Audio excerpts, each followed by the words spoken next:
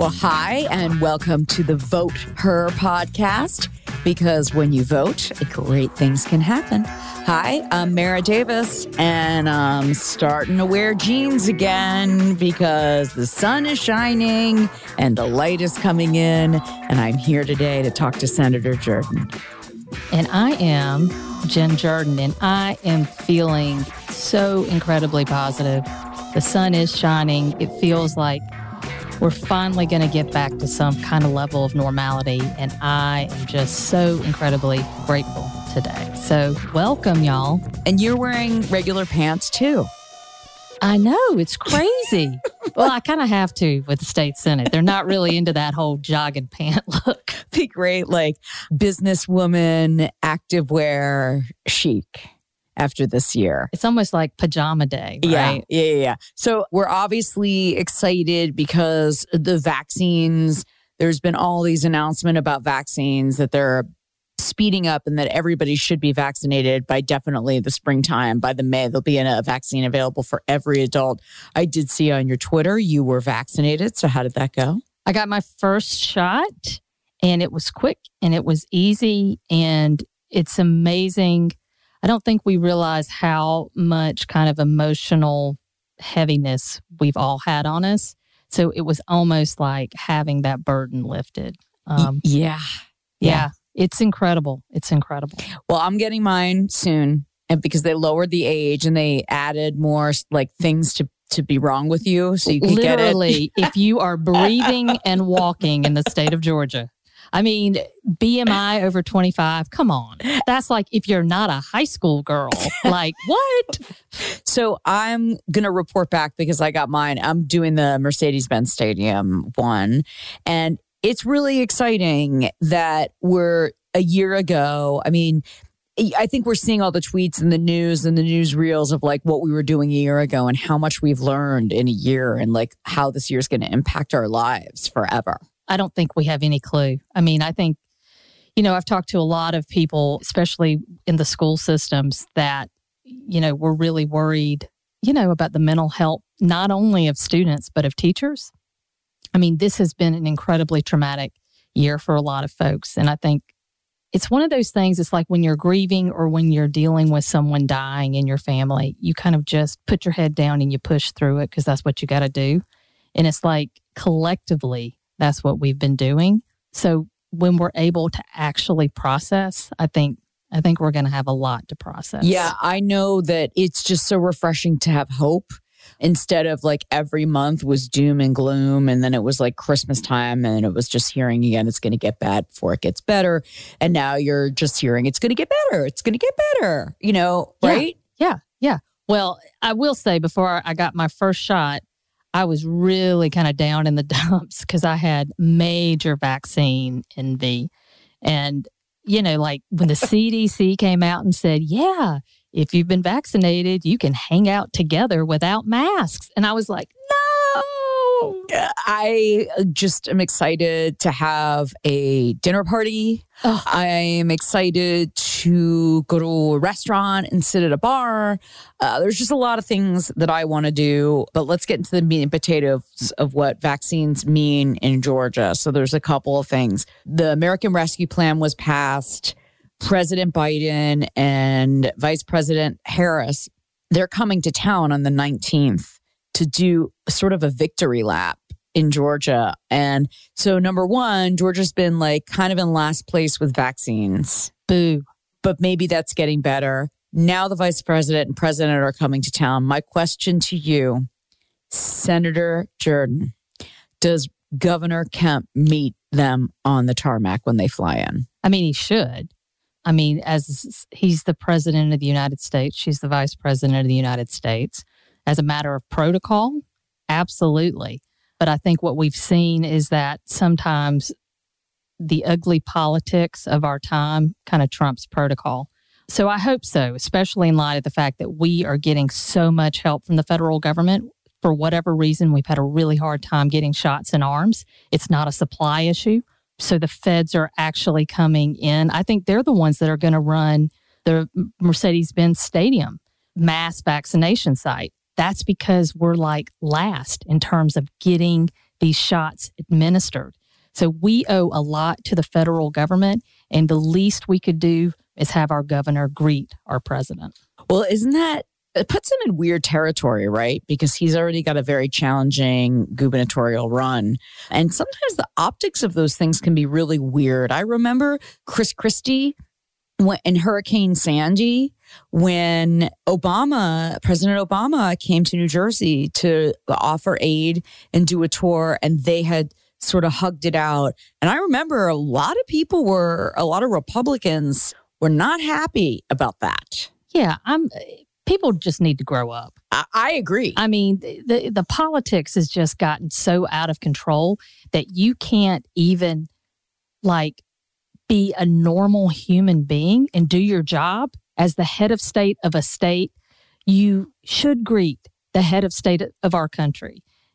So yeah, optics, schmoptics, whatever. I'm so sick and tired of all that. All I know is that Biden is coming, and right now I am loving me some Joe. Yeah, me too. Me too. So, okay. So I'm betting he'll be there. I think you're betting he'll be there too.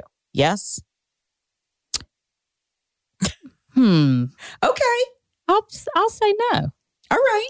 You say yes, I'll say no. And then we'll buy each other a drink when we can go to a restaurant. You say goodbye and I say hello. All right, fair enough. Done, done, done. So we'll have to see how that pans out. And our loyal fans of 8 people will be excited for the results. And that'll be great. Yeah. But I'm highly competitive. So, I may whatever. We'll see. We'll see who wins this one. You're going to make a call. Who am I going to make a call to? Wait, are you going to push him down the stairs at the Capitol? No. Okay.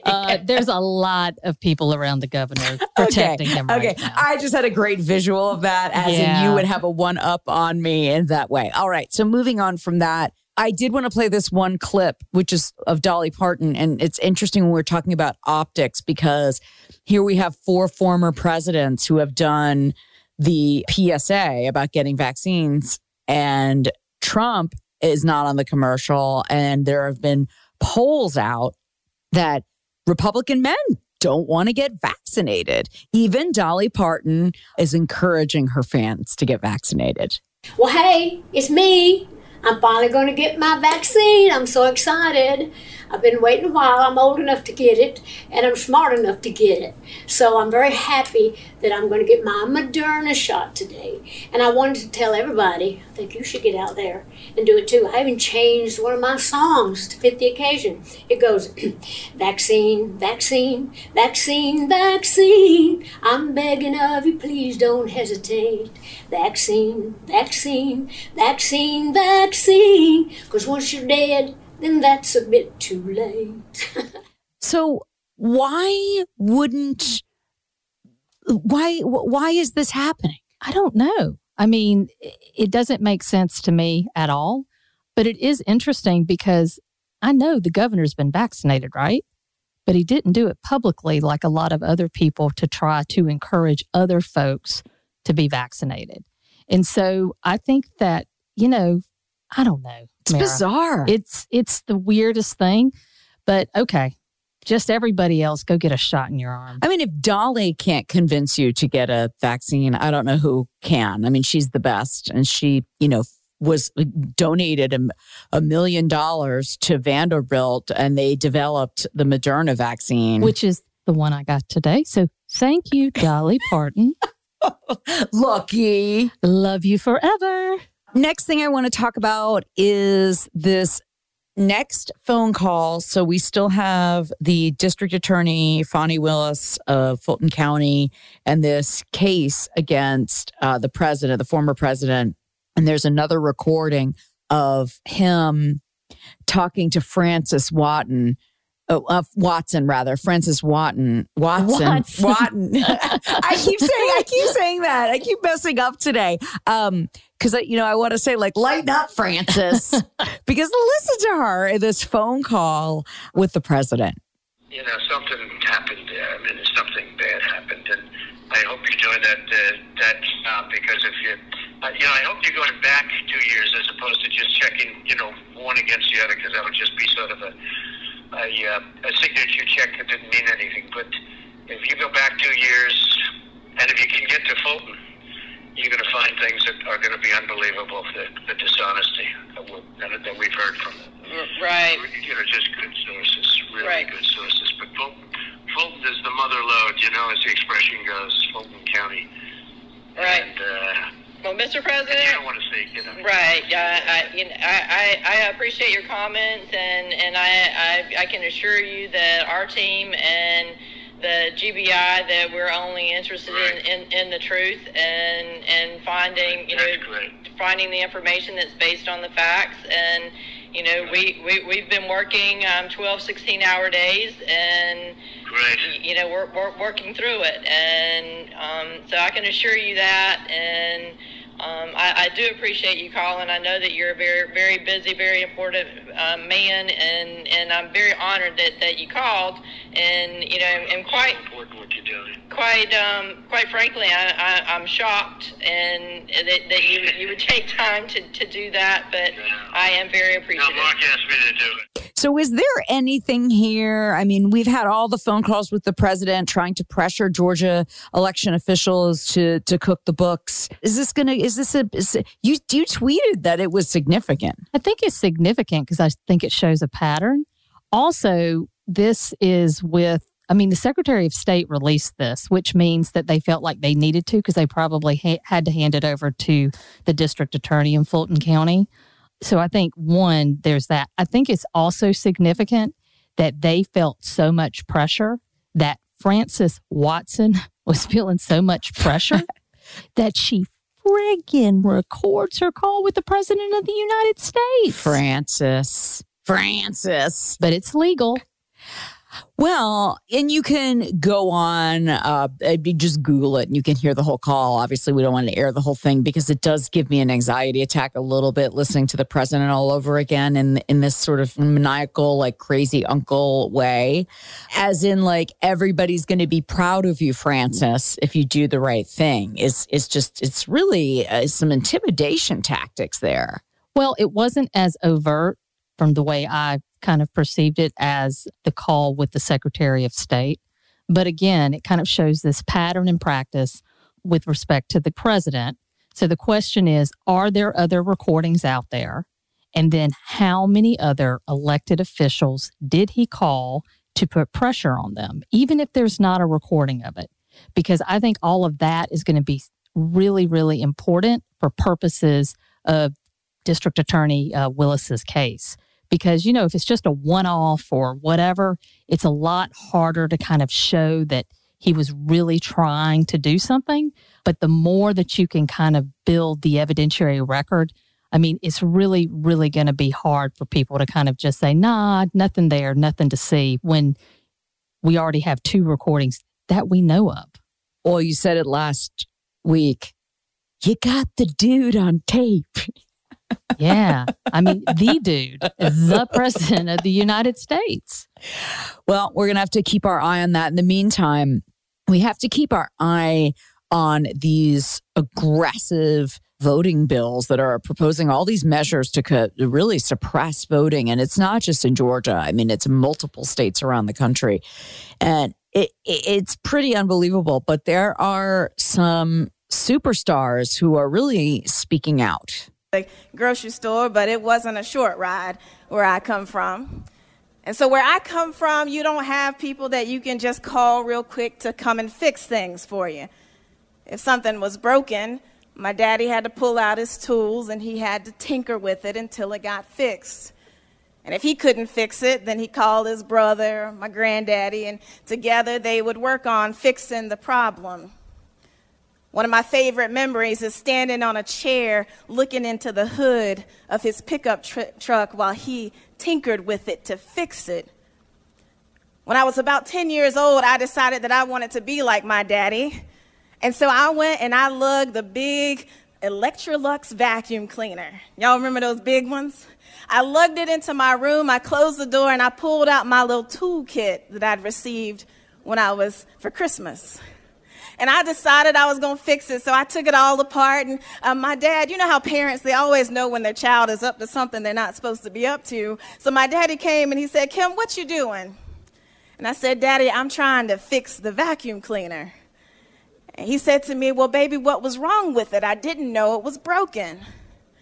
And I tried to come up with some reasons, some explanations. But at the end of the day, I just had to look at him shamefaced and say, Daddy, it wasn't broken. I just wanted to be productive. It wasn't broken. And my dad looked at me in the eyes with deep compassion and he said, honey, I want you to remember this. If it ain't broke, don't fix it. If it ain't broke, don't fix it. Friends, we have spent months and months and countless dollars proving to Georgia citizens and to people all over this nation that our electoral process ain't broke. And so I just ask you all to take the advice from a good old rural country black farmer from South Carolina. If it ain't broke, don't fix it. I yield the well. So today we have Representative Kim Jackson. She is Georgia's first LGBTQ state senator in Senate District 41, which represents DeKalb and Gwinnett counties. And she does so many things, including being a farmer and an Episcopal priest. And as we just learned, if it ain't broke, don't fix it. Representative Jackson, it is so great to have you on today. Senator Mara, Senator, come did I say? on. Oh my gosh, I messed up. Should I do that over? Nope. Keep going. Keep plowing. It's all good. It's all good. I just tell people that Representative Jackson is a different person because he is. There is a Representative Jackson and it's not me. But hi, it's great to be here. I should say Miss Jackson if you're nasty. Okay. Well, Maybe I'm sorry, not Miss that. Jackson. Maybe not that, Mara. Maybe not that. No, we definitely needed a little bit of religion in the Senate, and Kim's kind of brought it to us. So been so incredibly happy that she's joined us up there. So, and I'm glad she's with us today.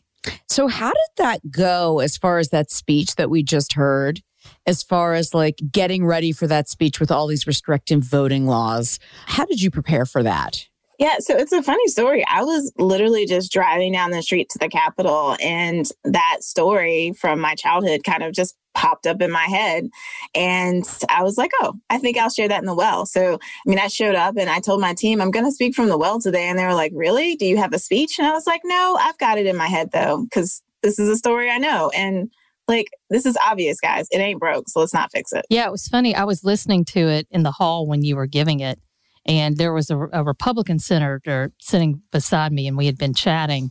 And then when you started speaking, he kind of just stopped and turned his head. And then he looked back at me and he said, is she a preacher? And I was like, why, yes, she is, woman of the cloth. How could you tell?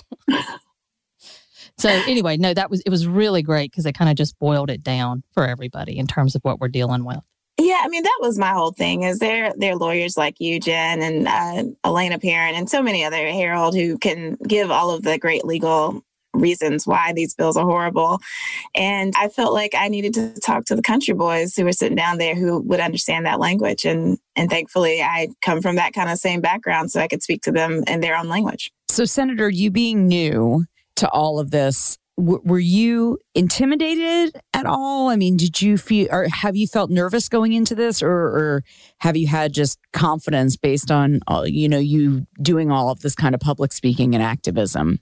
Oh, no, I still feel nervous. I feel nervous even, I've been a pastor for 11 years, and I still get, my palms get sweaty when it's time for me to preach. And it's the same thing. I still get nervous when it's time for me to go to the well. And a lot of that's just because I understand how important this work is. And I come from a tradition where words matter. And so I want to make sure my words are the right words. And so, yeah, I still get nervous. I'm very confident, though, of course, in my ability to speak publicly because I do that for a living. But it's the enormity, it's the weight of it, right, that gives me a little bit of pause. And honestly, I don't want to ever lose that. I don't want to ever take for granted what it is to step into the well, to talk to Georgians and to talk to fellow legislators in the same way that I don't ever want to take for granted what it is to step into a pulpit and to try to proclaim something to the people of God. No, I'm kind of the same way. I mean, I've been practicing law for almost 20 years, and it is every time I get up there, it's something that just kind of overcomes you, kind of overwhelms you because of the history of the place. Also being a woman and standing up there and kind of knowing that not many women in this country, in the state, have ever had the privilege of being up in the well and actually making people listen to them. Well, and also you get to say that awesome closing line, I yield the well. I mean, that is so great. When I watch you ladies do that, it's just like, oh, I want to say that like at Publix or something in the checkout line.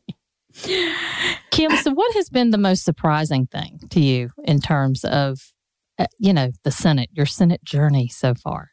Yeah, I think the most surprising thing has been how kind and nice and gentlemanly, for lack of a better term, folks have been towards me, and then turned around and tried to pass legislation and ultimately will pass legislation that is designed to harm people who look and love like me. That contrast is just incredibly stark. I'm used to, if somebody is going to do things that are harmful to me, I'm used to them being mean about it.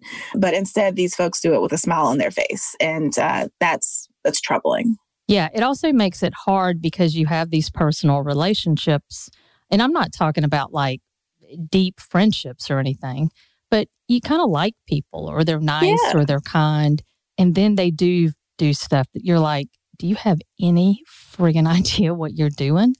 And they just don't seem to care sometimes. And that is really hard. That's a hard thing.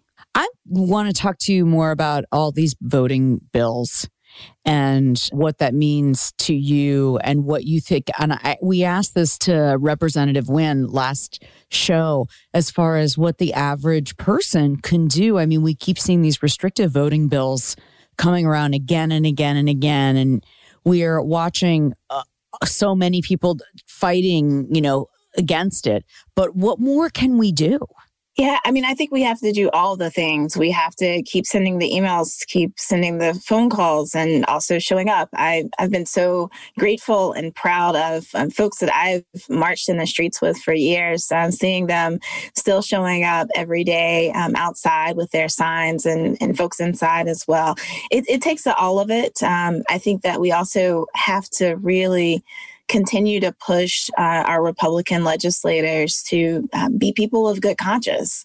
And I do actually, because I have some relationships now with these folks, I do think that there is a part of their heart that could be touched, perhaps by the right people. Maybe it's their own constituents, but we need to keep pushing them with, and encouraging them to at least take a walk when it comes time to vote on these things. Yeah. And for those that don't know, so taking a walk is basically just leaving the chamber when a vote is happening, because if you're not present, that counts as a no, right? So you have to get 29 votes in order to pass constitutionally in the Senate. So if a few people just kind of walk out, that really hurts their ability to get a bill over the line. And in fact, the omnibus voter suppression bill that came out of the Senate, SB 241, it only passed by 29 votes because I think, was it 4 people that took a walk on that? I think. Yeah, it was 4. We only needed one more person to take a walk and it would have died. Wow. Yeah. That's just so intense for you guys. Just, and so much as you're doing the work for so many of us. So that's got to feel disappointing when it's just one vote. And I posed that question to both of you. Yeah, look. Something that Kim just said kind of struck me after the abortion ban debate. That was devastating because when you kind of put yourself out there and you hope maybe just one person, people that you like, that you think are your friends, and then when they all vote like as a team, right? It's just this partisan vote. It really is devastating. But I was talking to a guy afterwards, and he said, I really appreciate what you said. And I said, well, it didn't matter. It didn't matter. It didn't change anybody's mind. And he said, yeah, but it may have changed some people's hearts. And I think that what you just said, Kim, in terms of just being real with these Republicans and trying to make them understand.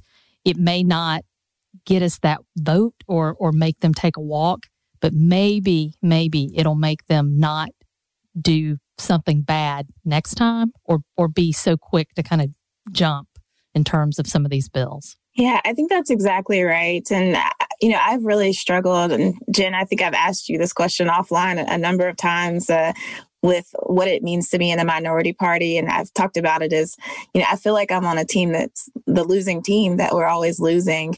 But I've really had to change my perspective and begin to see the ways that we have these other, they're wins that don't happen on the board. When you look at the board, it's 29 votes, ours. But there are these other wins that we do get internally through the conversations that we're having, or because we do have senators who decide to take a walk when it's time to vote. And so, but it's been hard for me to change my perspective on what it means and what it looks like to win. Yeah, it can tear you down. I mean, I know when I first came to the Senate, it was really overwhelming because I didn't realize just how much power Democrats didn't have. Yeah. And at all. I mean, in Congress, for example, on committees, they have to have proportional representation. So what does that mean? It means that each committee has to really reflect the proportion of Democrats or Republicans in the body as a whole. In the Senate, you don't have to do that. So they literally will put 18 Republicans on a committee and then put 2 Democrats. And that's where a lot of the fighting and where a lot of the stuff gets done in committees. That's where you can really stop some really bad stuff.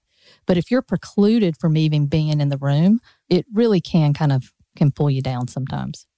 Yeah, I mean, Jen, I was in a committee the other day where they didn't have enough Republicans in the room to vote to pass something through, so they changed it to a hearing only. And then when enough Republicans were in the room to outvote us, they were like, "Oh well, let's see how about a motion now." That's just demoralizing. It feels like cheating, right? But these are the rules. They get to play the game this way. Well, and then they have these ex officios that they're almost like they just kind of come in. You can see people texting when they need a warm body to come in and change the vote. So it really is. It's like always changing the rules. But you know what? It doesn't mean that you don't play the game. And it definitely doesn't mean that you kind of withdraw, because I think what we know in terms of voting, in terms of constitutional rights, whatever, funding for schools or criminal justice reform, all of that is on the line every single day. So That's I right. like to say that we are the loyal opposition. So they may not see it that way, but I think we are. So Kim, you being the first LGBTQ and also African-American in the state Senate, at the State House, that is a lot of pressure and a lot of people that you're representing. So how do you carry that weight of being a barrier breaker, but also trying to represent such a big community? And even when there's so many restrictive things that are happening, you hear about these, what's happening with the transgender community and it's just, so that's a lot of pressure on you. Tell me how you're processing all of that. Yeah. So first of all, I know that I don't do it alone. The day that I was sworn in, I wore a stole that was handed down to me from Saint Polly Murray, who was the first African-American Episcopal priest to ever be ordained in the Episcopal Church. She also happened to be queer. And so I feel like I carry her with me, but there's also just a great cloud of witnesses that come with me every day, I feel like. And I recognize that I can't actually represent the entire community. My job, I feel like, is to actually help recruit and encourage other LGBTQ folks to run for office, because we're not a monolith. So I can't actually represent us all. We need to have fair and adequate representation, and that means electing more LGBTQ folks. And I will say the gay community here in the state has been incredibly loving. And on the hardest of the hardest days, when that anti-trans bill was dropped in the Senate, I can't tell you how many queer folks, how many allies reached out to me to say that they had my back and that they were with me. And so it keeps me up at night. And I wrote my speech multiple times in case that anti-trans bill shows up. And I'm incredibly grateful for the amount of people who just kind of keep saying, Kim, we're with you. We have your back. You may be the only one in that place, but we are watching and we're cheering for you. This trans bill, it really, obviously they just passed that through in Mississippi, and it seems to be, it's just, as far as like transgender athletes, and it just seems so, I don't understand why they're targeting such a small. Well, it's mean-spirited. It does feel very mean to me. It absolutely breaks my heart. And it's like, I look to both of you. It's like, how do you fix it? How do we change hearts and minds? Well, you try to stop it first. And I think, at least from my perspective where I'm sitting today, it looks like maybe the bills were stopped in the Senate and the House because they didn't cross over. Now, that doesn't mean that somebody can't, work some magic and try to, amend another bill. But it really is doing a lot of work behind the scenes, stuff that people don't see, and even reaching out to the business community, because that's the kind of thing that they don't like to see kind of get over the line. It's kind of like RFRA, right? They were really loud about that. So, it's kind of like what the Reverend said. You have to do it all, and you have to kind of pull everybody in. Yeah. And I went to one Republican that I trusted would be with me on the trans issue and talked to him. And he said, Kim, I'm talking to my colleagues, and we really hope that, it won't see the light of day. And so I want to acknowledge that there are Republicans, or at least one, who are, who really are trying to look out for the LGBTQ community too, and to exercise his power in the way that he can to keep these bills from crossing over. Yeah, I think in some weird way, it's like it would just take them meeting someone or meeting a parent or a family who has gone through this struggle. It pains me that people don't take the time to just learn about people wanting to live their truth. So that's something that you must be, as a preacher, you probably talk that out with a lot of people. Yeah. The thing is, Christianity has been used, it's been weaponized against trans folks. And so I want to acknowledge that the church has actually helped create and stoke this problem. But as a trained theologian, that has been my response, is to speak about this in ways that, and with some Christian language that my fellow legislators understand. And, they continue to say to me, well, God made male and a female, and that's it. And, my response is, but God didn't stop. Like, God kept making people. If God had stopped, we would only have Adam and Eve. But instead, we have billions of people who have, been born. And so it's just important to continue to tell the narrative, and also to really address, it's just really bad and poor theology that people are operating under. And that I've tried to have those conversations on the side to talk about, like, well, let's explore this more deeply. And unfortunately, I found that that other people have not always been moved by meeting somebody in person, but instead they're moved by someone who can kind of bridge the gap. And so the fact that I'm not trans, but have affinity for that community, I think has helped to bridge the gap and begin to help to change some hearts and minds. Well, I also think being able to talk in a very learned way about the Bible, I think that's incredibly important, because kind of what you were saying about trying to speak in a very plain way so people understand. I think that a lot of folks that are people of faith or who are trying to use the Bible or use their faith to kind of push some of this stuff, I think it's a lot more difficult when they have to sit down and talk to somebody who really knows their stuff. Yeah. Yeah. And I will say I have appreciated the fact that they respect me as a pastor. I was actually really worried that me coming in as like this out gay person, that they would be dismissive of that part of me, but they've respected it and have respected me when I've tried to speak with them about things from a theological and from a biblical perspective. I want to go to church with you, and I'm a Jewish girl. Let's talk about your farm a little bit. How do you have time? I read that you have dogs, goats, bees, ducks, chickens. Where do you find the time? Yeah, well, we've learned to automate a lot of things, let me tell you. And I get up early in the morning to take care of them. And so I'm actually really grateful for that. It's been I don't know if this is true for Jen, but it's so easy to just become like fully 100% engrossed in all things Senate related. And so having these animals that are literally crying, like, please come feed me every morning, forces me to get outside, forces me to have to engage with nature. And so it's been really healthy and really fun for me.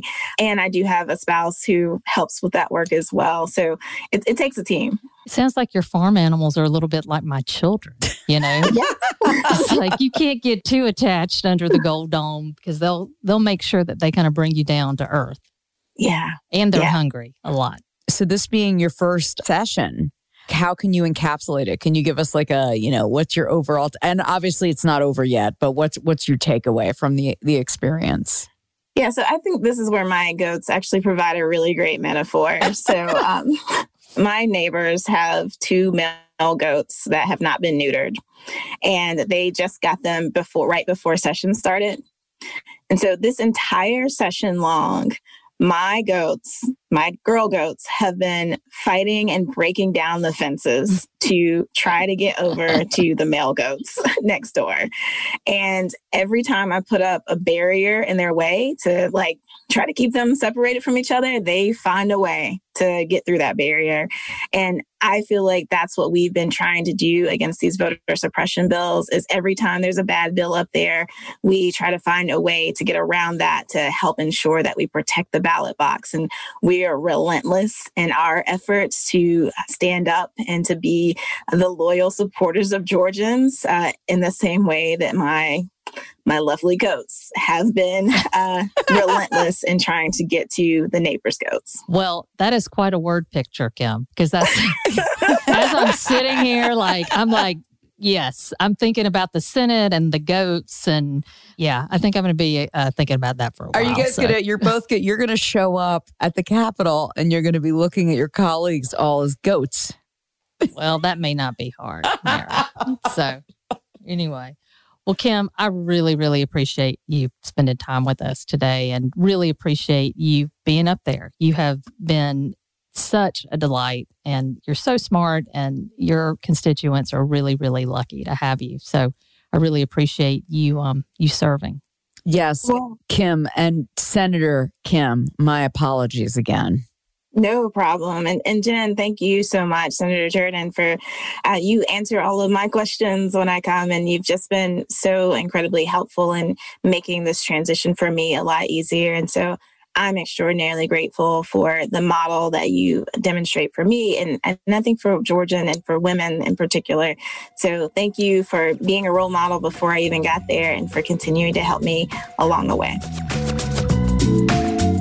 She really is like one of my favorite new people up at the Capitol. And what's great is that she's an Episcopal priest, but she really does think like a lawyer. So she'll come to me and ask me a question. And I'm like, ooh, that is a very, very good point. You should really ask that question. And she has been fearless in terms of standing up and really pushing back on Republicans in the well and making them justify what they're doing. I love a pushback. Man, it's great. And I yield the well. Can I have a reason to say that? And I'm so sorry, Senator Jackson, I called you representative. I'm like, you've been giving me the laser eyes. I read it wrong on my piece of paper. It's okay. We're just very particular in terms of the Senate versus the House. Listen, I get it and I will own it, even though I wanted to record it again. Jen wouldn't let me, which I think is awesome. So that's what's great about a podcast. We leave all of this in just for your listening pleasure. Okay. Did you watch the Prince Harry and Meghan Markle interview? I didn't watch it, but I might as well have because on social media, I got all the clips and it was crazy.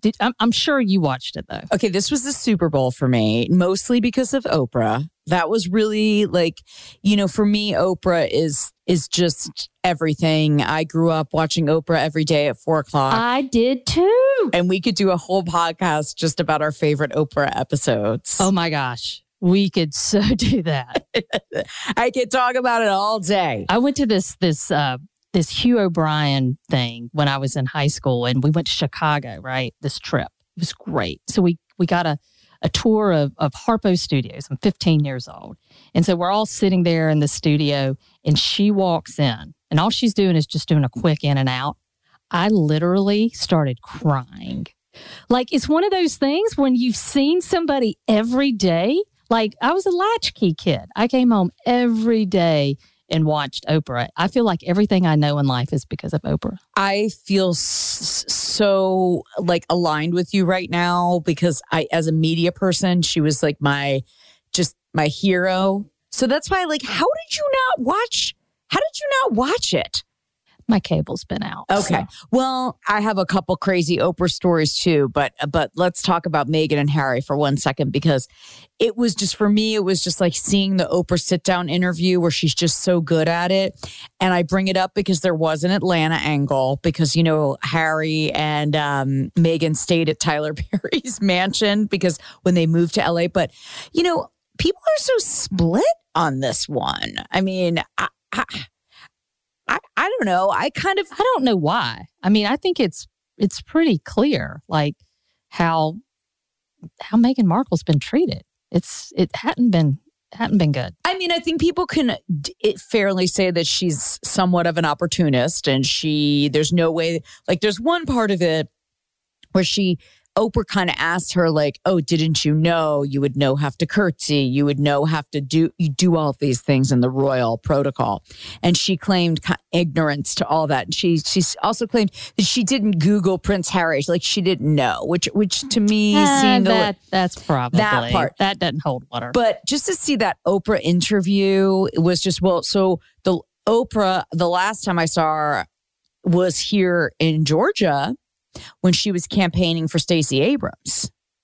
I went to an event and it was this random thing where, like, Oprah had just learned about Stacey Abrams, like, just was watching the news and didn't know her and just called her. I know this not because Oprah and I talk.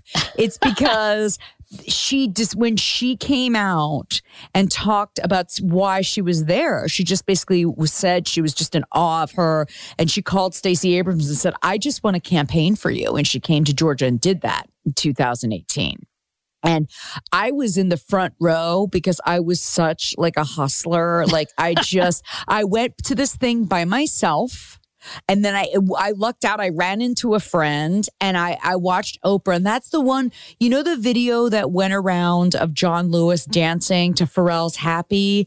One of my videos went viral because I was right there in front of him. I got a picture with him. It was just, there's just something about Oprah. Okay, so this is the question I asked on my Twitter. So who do you want to see the next sit down? Who should Oprah sit down with? Like, that would like be epic ratings, like Meghan and Harry. Ooh, that would be really interesting.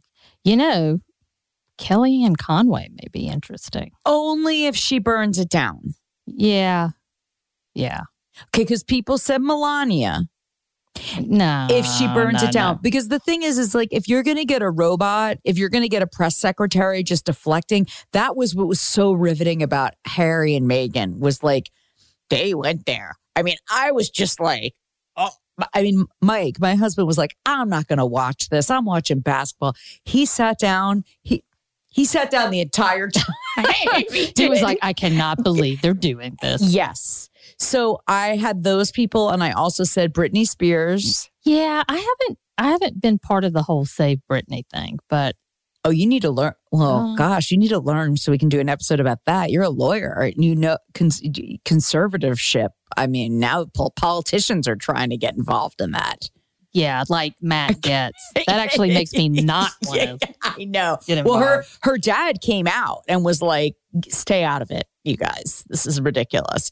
I also said, what my dream guest for Oprah would be if he's going to really come clean. I don't know. Who?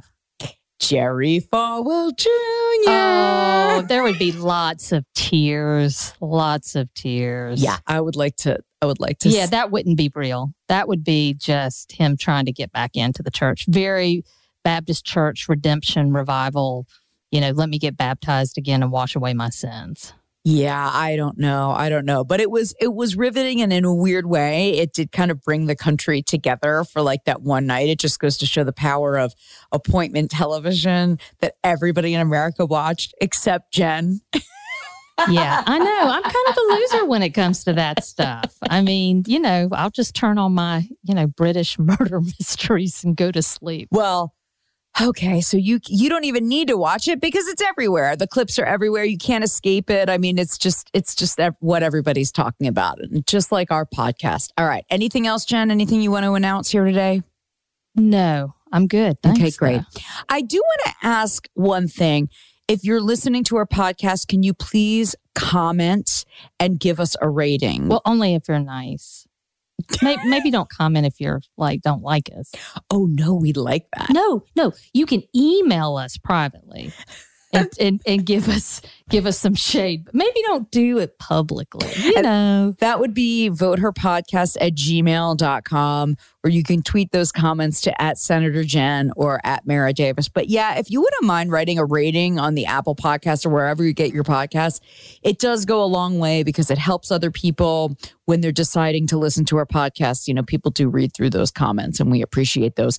Thanks to Christina Laringer for editing as always, and Terminus Records for our music. And we will talk to you next time. Yeah. And I think we should go out with happy, because that's how I think both you and I are feeling right now. Done. Clap along if you feel like a room without a roof.